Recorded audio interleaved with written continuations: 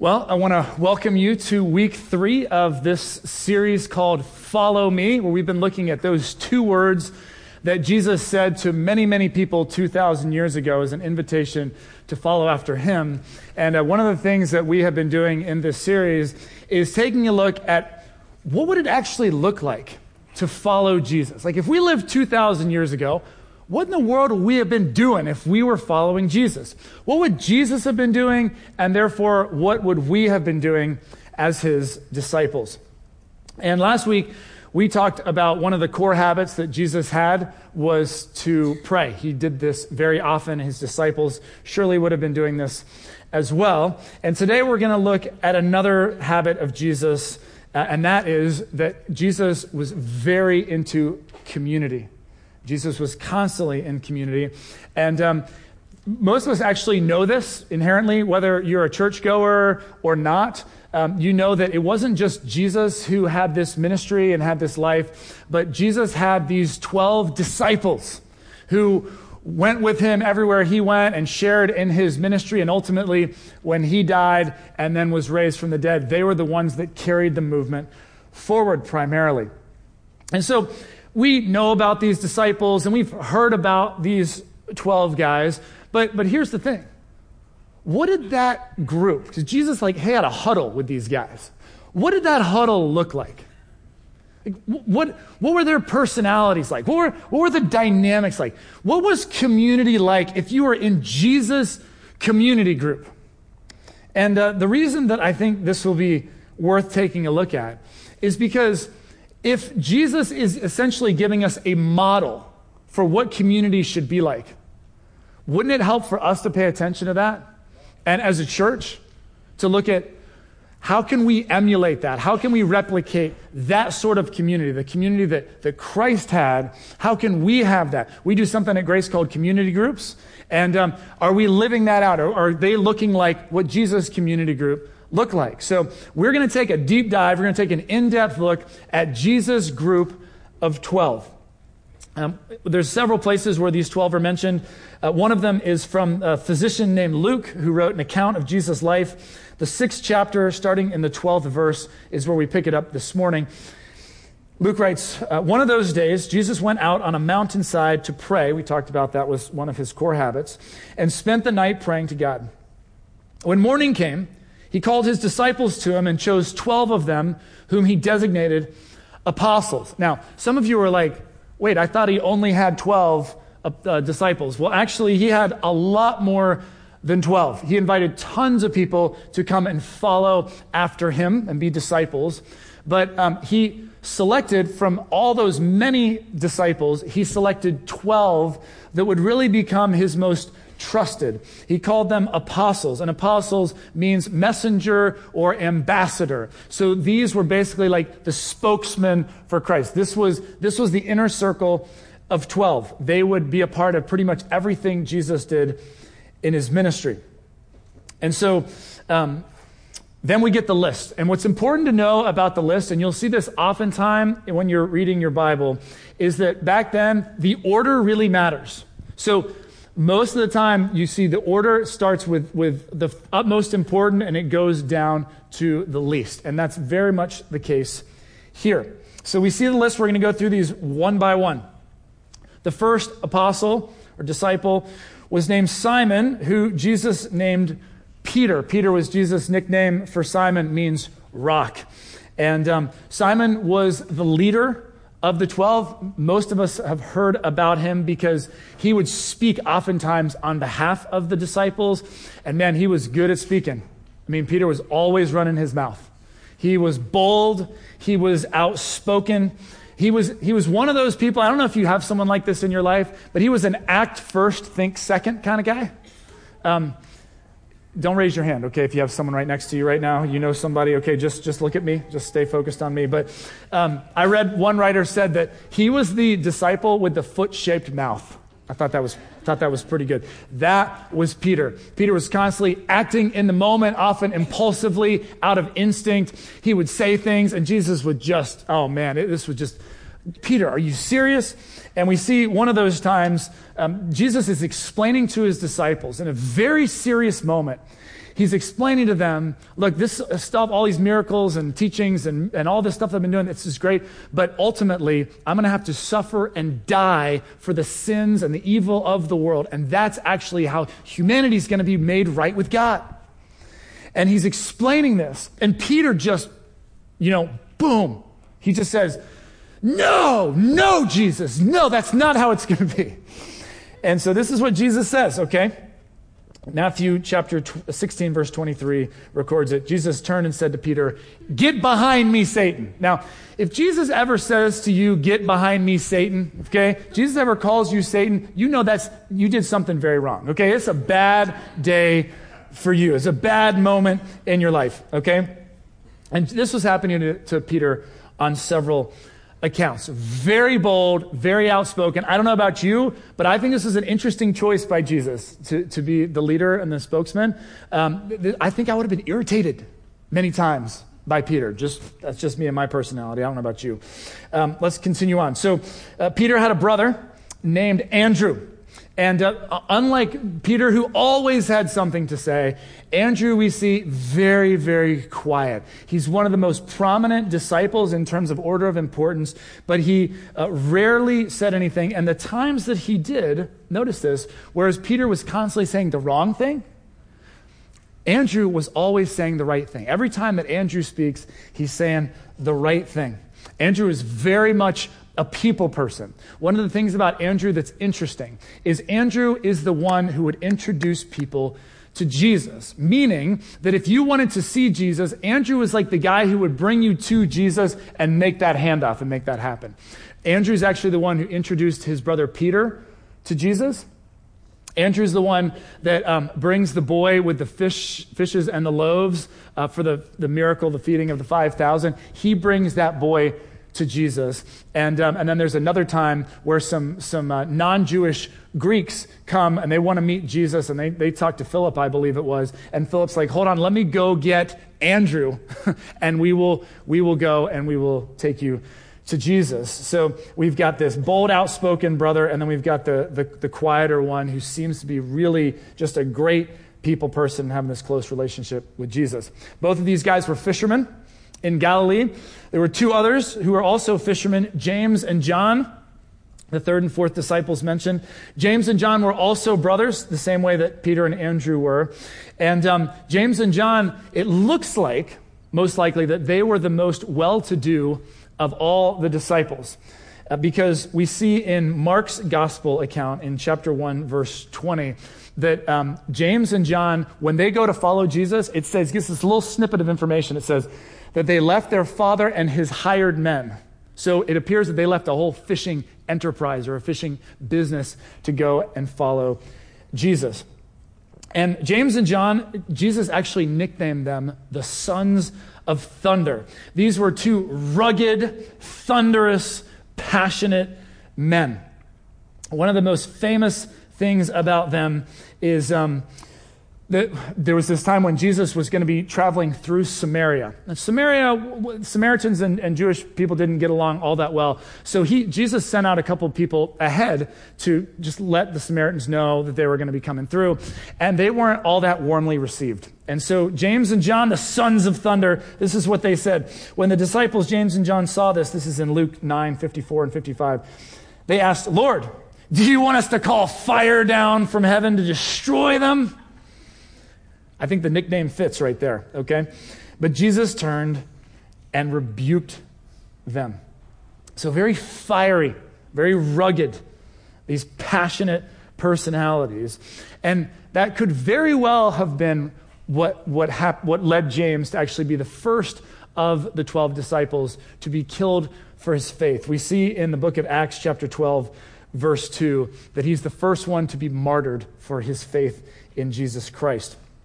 Now, we know a lot more about John than we do James, quite frankly, because John wrote several books of the New Testament. He wrote the Gospel of John, and he wrote 1 John, 2 John, 3 John, and we see that in those writings, we see that there is something that he's constantly hammering on. Is this theme of God's love for us and then our call to love others. In fact, John has come to be known as the apostle of love. So while he had this thunderous, fiery personality to him, Jesus very much impacted him in terms of learning to live out a message of love. So these four guys were the innermost of the inner circle. Two sets of brothers.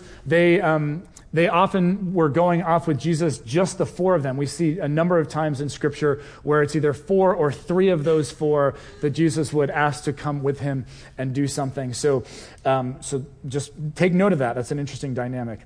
The next one is Philip. Now, Philip was a detail guy. He's a logistics person, very practical. At one point in that feeding of the 5,000, there's a dialogue going on between Philip and Jesus where they're talking about how many people there are and the fact that everybody's hungry. And it says that Philip said to Jesus, this is John 6:7, he said it would take more than a half year's wages to buy enough bread for each one to have a bite. So he's like running numbers and spreadsheets in his head. You got to love this guy. Some of you are like, yeah, that's my guy right there. We also see Jesus having a conversation with his disciples where he's explaining to them, and he's explained this numerous times, but he's explaining to them, look, if your heavenly Father, okay, if you want to see your heavenly Father, just look at me. If you've seen me, you've seen the Father. You've seen me, you've seen the Father. Like, I am God in human form. That's what Jesus was explaining to them. And I just love Philip. He's so practical. He's so pragmatic. He hears Jesus say that, and he goes, okay. John 14:8 records it. Philip said, so Lord, show us the Father, and that'll be enough for us. Okay, just come on, like I just practically let me see that. He was probably like the logistics and organizational guy among the disciples. That's my guess anyway. Next up, we have Bartholomew, who was also known as Nathaniel, depending on which gospel writer was recording some of these things. We see something interesting here that he says when he's first introduced to Jesus. So he hears that Jesus is from Nazareth. Now, he was from the region of Galilee, which, so he's very familiar with Nazareth. And basically he's from the same socioeconomic class as folks from Nazareth. But check out what it says. He says, Nazareth? Can anything good come from there? He asked. So this actually betrays a deep prejudice that he had. And so it's very interesting. I'm guessing that this was something that he and Jesus probably talked about. What is the deal? Why do you hate these people from this town? What do you have against them? There's some sort of an underlying prejudice that was going on there. The other thing that we know about Bartholomew / Nathaniel is that he was a man of great faith. He came to faith very quickly. In fact, of all the disciples, he was really the first one to make such a bold declaration. This is the first time he meets Jesus. Just a couple verses after he made that statement about Nazareth, Jesus says some stuff to him, and all of a sudden, it's like his eyes are open, and it says, then he declared, Rabbi, you are the Son of God. You are the King of Israel. This is a man very quick to come to faith.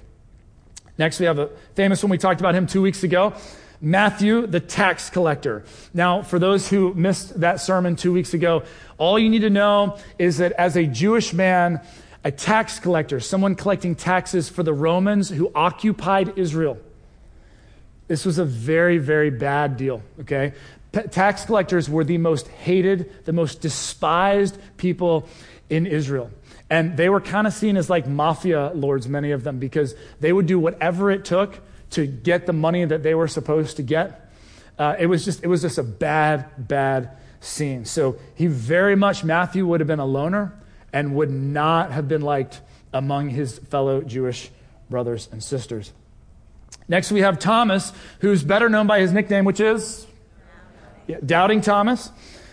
He was the famous skeptic that when the other disciples had seen Jesus and Thomas was out doing something else, we don't know what he was doing, and he met up with them later, they said, we've seen the Lord. This is from John's Gospel 20:25. It says, then Thomas said to them, unless I see the nail marks in his hands and put my finger where the nails were and put my hand into his side, I will not believe. I love Thomas here because he's so real.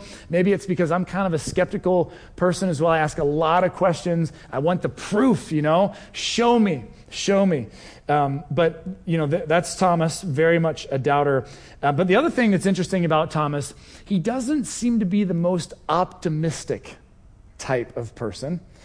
We see in John's Gospel, chapter 11, verse 16, Jesus is announcing, hey guys, time to go to Jerusalem. Okay, Jerusalem's where everybody's gunning for Jesus. It's where the religious leaders were. There were threats on Jesus' life. He's like, come on, we're going to Jerusalem, guys. And this is what Thomas said. Thomas stands up and gives a little pep talk. It says, then Thomas, incidentally, also known as Didymus, which means twin. So we're gathering that he had a twin brother or sister, though that person is never mentioned in Scripture. But he said to the rest of the disciples, here we go, here's the pep talk. Let us also go, that we may die with him. I mean, he's like least likely candidate to be a motivational speaker among the group, I think. So you got Thomas, and then you have another James. James is a very common name back in those times. James, son of Alphaeus. Now, he's also recorded in Scripture to be known as James the Younger. At least that's how one translation has it. The Greek word there for younger is the word mikros, M-I-K-R-O-S, which literally means small. So he's known as James the Younger or James the Less. And here's the deal. It's a little bit of speculation on him because, man, there's just not a lot of information on him. But it was very likely that if nothing else, he was younger than James, son of Thunder. But less can also mean stature, so it could have been that he was smaller in size physically. And less also has to do with influence. So there's a good chance, and given the fact that really he doesn't get any airtime in the Bible, he had a lot less influence in terms of his role among the 12. Next, we have Simon the Zealot. Now, what you need to know about zealots, the zealots were those who were they loved the nation of Israel. They were so passionate about their faith and about what God had done through this group of people that they were willing to go to any means necessary to overthrow the Roman occupation. They weren't satisfied with what many of the religious leaders were in that day, which is, okay, we have to pay taxes to the Romans. Yeah, there's Roman soldiers around, but they let us worship freely. They let us practice our faith freely. The zealots were like, no. That's an offense to God. That is absolutely an offense to God. They must be thrown out. This is the nation of Israel. It must be restored to greatness. And I just want to tell you, and this is maybe a little hard to hear because it hits a little too close to home with a lot of the violence that's been happening today, but many of these zealots were violent extremists. They were. And they would actually commit acts of terror because they weren't like a whole mobilized movement, but they would they would pick off Roman soldiers. They would assassinate them. They would do anything they could to try and, in their minds, advance this agenda of trying to overthrow Roman rule, which made them hated by many of their people because what do you think Rome would do when their guards and their soldiers started to get executed like that? It was just much worse for the nation of Israel. So very interesting with the tax collector and the zealot there, who would have been at opposite ends of the spectrum. Then you've got Judas, not Judas Iscariot, Judas, son of James. In fact, the gospel writer John, at one point, as he's talking about this guy, this other Judas, actually says, this is hilarious, he goes, Judas, then Judas, not Judas Iscariot, said, how'd you like to be referred that way? Not the bad guy, the other one, the other Judas. So, He had a couple of nicknames. We find them in the Gospel of Matthew 10, verse 3. We're going back to the old King James Version for those of you who are fans. Any King James fans out there? Man, okay. Don't want to admit it anyway. All right. But he had two other names, Lebbeus and his surname Thaddeus. Now, what's interesting about this is that Thaddeus literally means breast child, which has the connotation of a nursing baby. And Lebbeus literally means heart child. So here you have this guy who, as a grown man, is still being referred to by these names, which we can only gather has something to do with his tender, childlike manner or his childlike heart. And then finally, you have the infamous Judas Iscariot, the one who betrayed Jesus for 30 pieces of silver and then realized the implications of what he'd done, and he hung himself. So just think about this for a minute, okay? Group dynamics, okay, of these 12 plus Jesus. You have the foot-in-mouth Peter, never shy for a word. And then you have John, who was also in the inner circle, who almost never speaks. In fact, in the book of Acts, the history of the early church, first 12 chapters of the book of Acts, Peter and John, they're going everywhere together. Peter is always running his mouth. John never says one word, 12 chapters. That's crazy. You've got the faithful Bartholomew / Nathaniel, very quick to faith. And then you've got Thomas, the hardened skeptic. I need proof positive. Show me. You've got Matthew, the traitor to his own people, despised by his people. And then you've got Simon, the zealot, who was so fired up about his own people. Can you imagine what they thought of one another? That's crazy. Those two guys certainly would have been prime candidates to be the loners of the group. And what's wild to think about to me is you got these two loners, and then you've got two sets of brothers who were all fishermen from the same town, who were the closest four to Jesus, almost like a little clique. How does that all work? Then you got the sons of thunder wanting to rain fire down from heaven, and you've got the tender, childlike other Judas. I wonder what he would have had to say in that moment. And then to top it all off, you've got the one who betrayed Jesus. How long were there whispers and suspicions about what he was going to do, or thoughts of what was going to happen there? So this is Jesus' Huddle. This is his community group, you guys. Isn't that wild? A couple other facts that you might find interesting about the 12 disciples. All but one of them were from the same region, Galilee. It was only Judas Iscariot who wasn't from there. Galilee was a lower class, rural place. Jesus did not select one religious leader among the 12. Not one priest, not one rabbi, no formal theological education. These were unschooled, untrained, common men. We believe that 7 of the 12 were fishermen. Now, these guys as a whole, they had some struggles. They had some difficulties. And I just want to tell you, if you're here this morning and maybe, your faith is a bit of a struggle. Maybe at times you beat yourself up, or you get frustrated or discouraged. This could be an encouragement for you, because let me tell you, Jesus' community group, his huddle, man, they struggled with some stuff. So the first thing they really struggled with was understanding. Jesus would speak in parables and stories, and he'd get finished telling a parable, and everyone would be like, oh, they'd be amazed, and the crowds would be gasping, wow, that's so incredible. And then Jesus would walk off, and the disciples would all run after him, and they'd go, hey, Jesus, what the heck did that mean, man? They had no earthly idea what he was saying, what's the main point. But it wasn't just the stories and the parables. It was Jesus' plans. It was his mission. It was how things were going to go down and what that meant. They were constantly struggling to understand. Jesus is recorded one time saying, are you still so dull? I mean, you can see and sense the frustration there with these 12. They lacked humility. In fact, we see an argument breaking out among the 12. They're arguing, who is the greatest of the 12 disciples? I love this. It's just so real, isn't it? I mean, you're going around with Jesus, man. He's like a rock star. I mean, at what point is your own ego going to get wrapped up in there? They struggled with this, man. Jesus gave a huge object lesson. We're going to revisit in a couple of weeks, actually, that topic. The other thing that they lacked was faith. And this was probably one of the biggest ones. And it's just a huge encouragement to me when I struggle in my faith. Because these guys are constantly freaking out, overreacting. They're lacking faith. And in Matthew's gospel alone, there are 4 times where Jesus is quoted addressing his disciples saying, you have little faith. You have little faith. Come on, guys. Come on. Have some faith here. So they lacked understanding. They lacked humility. And they lacked faith. But they did have one thing. They had Jesus. Pretty good trump card. And what they had was that they were willing to follow this man named Jesus. We talked 2 weeks ago about this.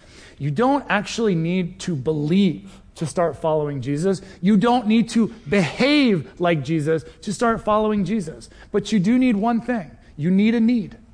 There needs to be some part of you that is in touch with some sort of a need or a longing or something. For many of these disciples, it was merely, hey, there's something about this Jesus guy. I want to follow him. And that is ultimately what they did. They were willing to follow Jesus. They were willing to put their faith in Jesus. And ultimately, this didn't just help this little group to get along and not kill each other, but at the end of the day, once Jesus was crucified, dead, and buried, and raised, through his Spirit in them, enabling them, this 12 basically catapulted a movement that now claims billions of people as followers of Jesus 2,000 years later. It's pretty amazing. But here's the thing I've been thinking about that I want you to just have some fun thinking about in your mind right now. When you think about some sort of a church group gathering, okay, like some people call them small groups or community groups or Bible studies or like a men's group or a women's group or a prayer group, whatever it is, like a group of church people getting together to do church stuff. When you think about that group, does Jesus Community Group come to your mind? Like, do you think of all the crazy personalities and all the things that we're lacking and just the issues and the struggles and all that stuff? I mean, is that what comes to your mind when you think about a church group?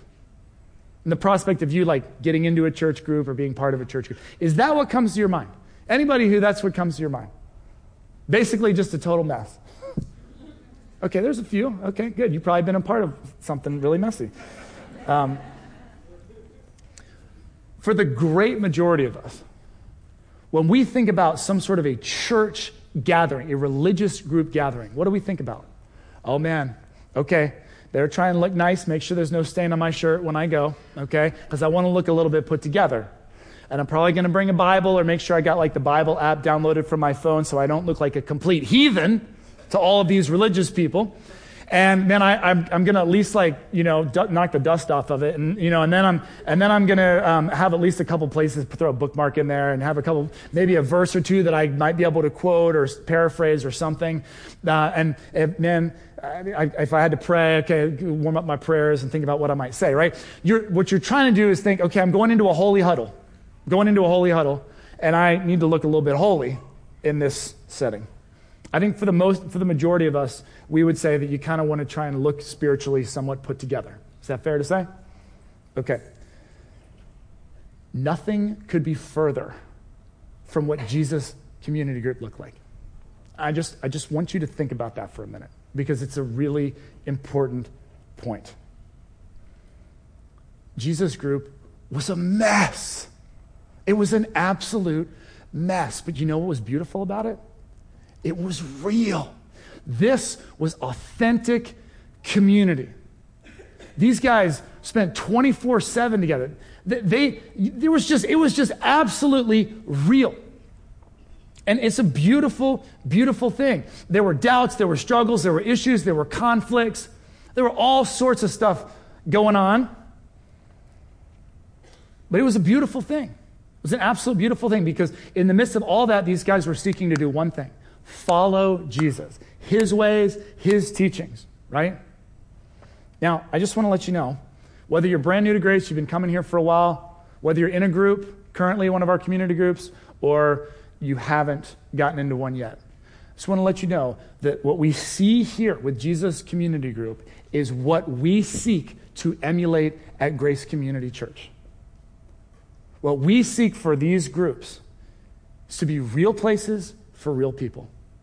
Real places for real people. What that means is you can come in with your questions and your doubts. You can come in saying, I don't necessarily believe all this. And no one's going to be like, what? I can't believe you just said that. Get out of here. It's a place where you won't be judged. You won't be condemned. You'll be welcomed in. Now, the common thread that binds us is we are all seeking to follow Jesus. We're at least intrigued with Jesus. We are in some way trying to move in the direction that Jesus is moving. Ultimately, the hope here is that we would come to faith in Jesus, that we would give our lives for Jesus and to serve him. But we're all at different stages of that journey. And so basically, these groups are real places for real people. We can be authentic, not just with our doubts and our questions, but with our struggles, with the tough stuff of life. And these would be environments where we could encourage each other. And when someone says, I'm struggling with this, that the group would be healthy enough and the leader would be fostering a good enough environment where other people would say, man, you are not alone in that. You are absolutely not alone. Here's my struggle, and here's kind of what I'm trying to do. This is what we're trying to create here at this church. And I just want to tell you that if you're here today and that vision of meaningful community at a church excites you, like right now you're like, yeah, I'm into this. This is good. And you feel your heart beating a couple extra beats a minute. I want to talk to you for a minute. Because 6 weeks from today, we're going to be kicking off our fall groups launch. It's going to be a huge, huge deal. We're going to be kicking off all sorts of groups here at Grace. You're actually going to start hearing about this starting as soon as next week. But basically, what we're going to be doing is with all these new groups starting, is we're still looking for some additional hosts and some leaders, some facilitators who will step up. So maybe you're somewhat new to Grace, but you've led other places. Maybe you've been part of groups for a while, and you're like, I could never lead, I got certain questions I've never figured out, and I got parts of the Bible I've never read. Okay, all you need is just a passion for authentic community and a willingness to follow Jesus. And we would love to meet with you. So we have a full-time community groups pastor on our staff who shepherds all of our groups and helps us with curriculum and all kinds of cool stuff for group life. And he is out in the lobby after the service. We have a community groups table and an area, and he would love to meet you. If you just like to host people, if you know what bad group looks like and good group looks like, we want to meet you. We want to talk to you.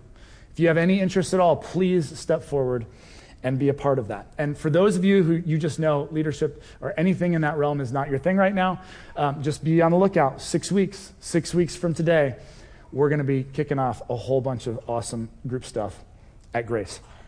All right, one last thought for you, and then we're going to close. And the last thought is this, and this thought might be a big stretch for some of you, but for most of you it won't be. And here it is.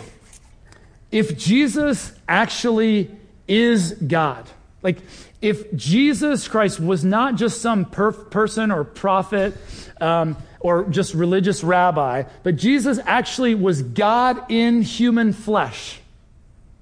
Now, that might blow your mind if you're just kind of checking things out and exploring Christianity. But if that's true, if Jesus was God, then here's what that means. Jesus coming to this earth, okay, God coming down here, is showing us the absolute best way to live the human life. Would you agree? This is God being like, I'm going to show you the perfect way to live a human life. And what we see Jesus doing is living in authentic community. And we need to take note of that. Jesus could have done it any which way he wanted to. I believe he was God. And he chose to be in deep, meaningful, intentional community. Now, what's fascinating about that is what Harvard research would have to say about the subject of community. So there's a book called The Happiness Advantage. It's written by a guy named Sean Achor. Some of you have probably heard of it or read it. I was listening to a podcast with Achor, and he was talking about the inspiration for the book and all this stuff. Well, turns out this book was born out of 12 years of Harvard research. And one of the questions that he sought to answer was, what truly makes people happy? How can you predict people's happiness? And, kind of the prevailing thought is, well, shoot, it sure would help if you lived in a place that didn't have a lot of instability, that had freedom, safety, that you were well-to-do, good financial resources, opportunity for different experiences, good educational background. Would we say that? That would probably go a long way to helping people feel happy? Okay, that's what they thought. So what they found was that if you know everything about a person's external world, okay, all that stuff we just talked about, that was only a 10% predictor of happiness. Only 10%. So when you travel around the world, as Achor did to over 50 different countries, what he found was there were miserable people in all kinds of affluent, wonderful places to live. But he found incredibly happy people, some in affluent places, but many, many in places that you would not believe.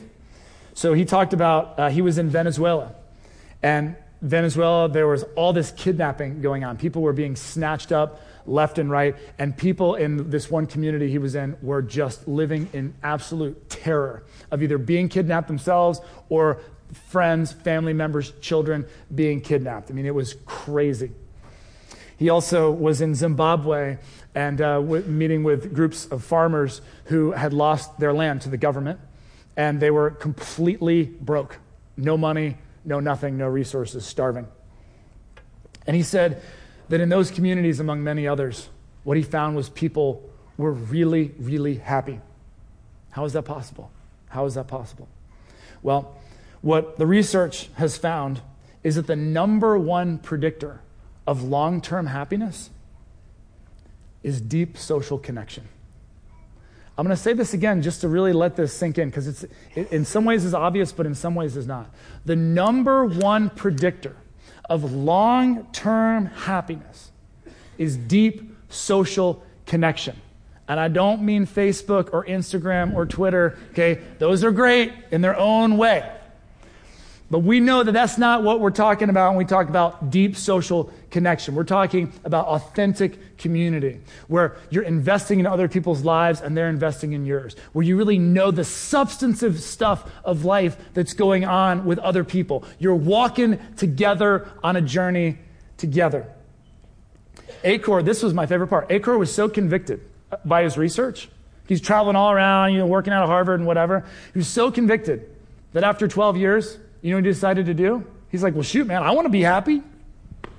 So he moved into intentional community. He moved from the Northeast to Dallas, Texas, to live with his sister and a whole bunch of friends in intentional community. Because he's like, how can I learn all this stuff and then not live it out? Now, for you Washington Redskins fans, that's just got to blow your mind, right? Moving to enemy territory, I mean, one of the most deprived places on the planet. But he would do that and be happy because he was in community. So I'm going to leave you with a very obvious question, but I want you to think about it. Do you have deep, meaningful community in your life? Do you have people that you can be real with? Do you have people that you can share the struggles and the doubts and the questions of this life with? Do you have that? Because you see, here's the thing. If Jesus is God, then that is God showing us the perfect way to live a human life. It's in community. I mean, Harvard's an okay institution. I didn't want to go there, so I didn't apply. But the research now is showing us that's the essence of what it means to live a great life. Do you have it? Do you have it? You either do or you don't. Now, what I would just want to encourage you is that, like I said, 6 weeks from today, we're going to be launching a whole bunch of community groups here at Grace. And these are real places for real people, okay? Now, I'm not saying you have to do this thing, but what I'm telling you is it's a great resource for you. These are intentionally designed environments to draw you into authentic community with other people as we seek to follow Jesus. Don't have it all figured out yet, but we're trying, okay? We're seeking after God for God's help. So, stay tuned for that one. Let me just, as we're going to close in prayer here, let me just give you a warning about the next 3 Sundays, okay? So the next 3 Sundays of this Follow Me series, we're going to continue to look at, practically speaking, what it means to follow Jesus. And just want to tell you, these next 3 Sundays are going to challenge you, and they might stretch you. So if you like a good challenge, get ready. It's going to be good, all right? And if you're here and maybe you're just kind of taking a look at Christianity and you're still making your mind up or whatever, these next 3 Sundays actually might be the reason why you haven't jumped in because this is some tough stuff here that we're going to look at. But it's good stuff. It's really good stuff. So I encourage you to join us next week. So As we close, just want to remind you guys that we have a wonderful prayer team that would love to pray with you. If you have anything that you would like prayer for, or you know someone who would like some prayer for them, they're right over here on this wall. They'd love to pray with you as we dismiss. And we do something called Grace in 5. If you're new here, it happens right over here in that handicap bay. And I'll be over there and would love to tell you a little bit more about this church in about 5 minutes. And then finally, if something in this message has stirred something in you, please stop by the lobby. Please stop by the lobby. That is God prompting you in some small way. Please do not ignore it. Stop by the lobby. You'll see the community groups area right by the restrooms, and you can meet Pastor Brian, and he would love to just give you more information. No obligation, but we would just love to connect with you. Okay, let me say a prayer for you. We get out of here. God, we just want to say thank you for this incredibly real and raw picture of community. My hope, God, my prayer is that this will have dispelled some misconceptions of what community looks like within a church. God, help us all to just find places where we can be real with one another about this life, and where we can be encouraged and inspired in a journey with you, Jesus. Lord, order our next steps. Many of us in this room, we know inside of us that you're tugging on us about some sort of a leadership thing that relates to what's going to be happening in groups at Grace. Help us to have the courage to take that step, even if we maybe don't feel qualified to do it. And for the rest of us, God, I pray you'd keep our hearts open. Just keep us open to the prospect of finding community, God. If it was something you were that serious about, and it's something that research confirms, God, I just pray you keep us open to it if it's something we're resisting. And we pray these things in Jesus' name. Amen. Thanks for listening to this week's message. Grace Community Church, a church for people who don't go to church, meets on Sundays at 9:30 a.m. and 11 a.m. in Arlington, Virginia. Connect with us anytime at trygrace.org.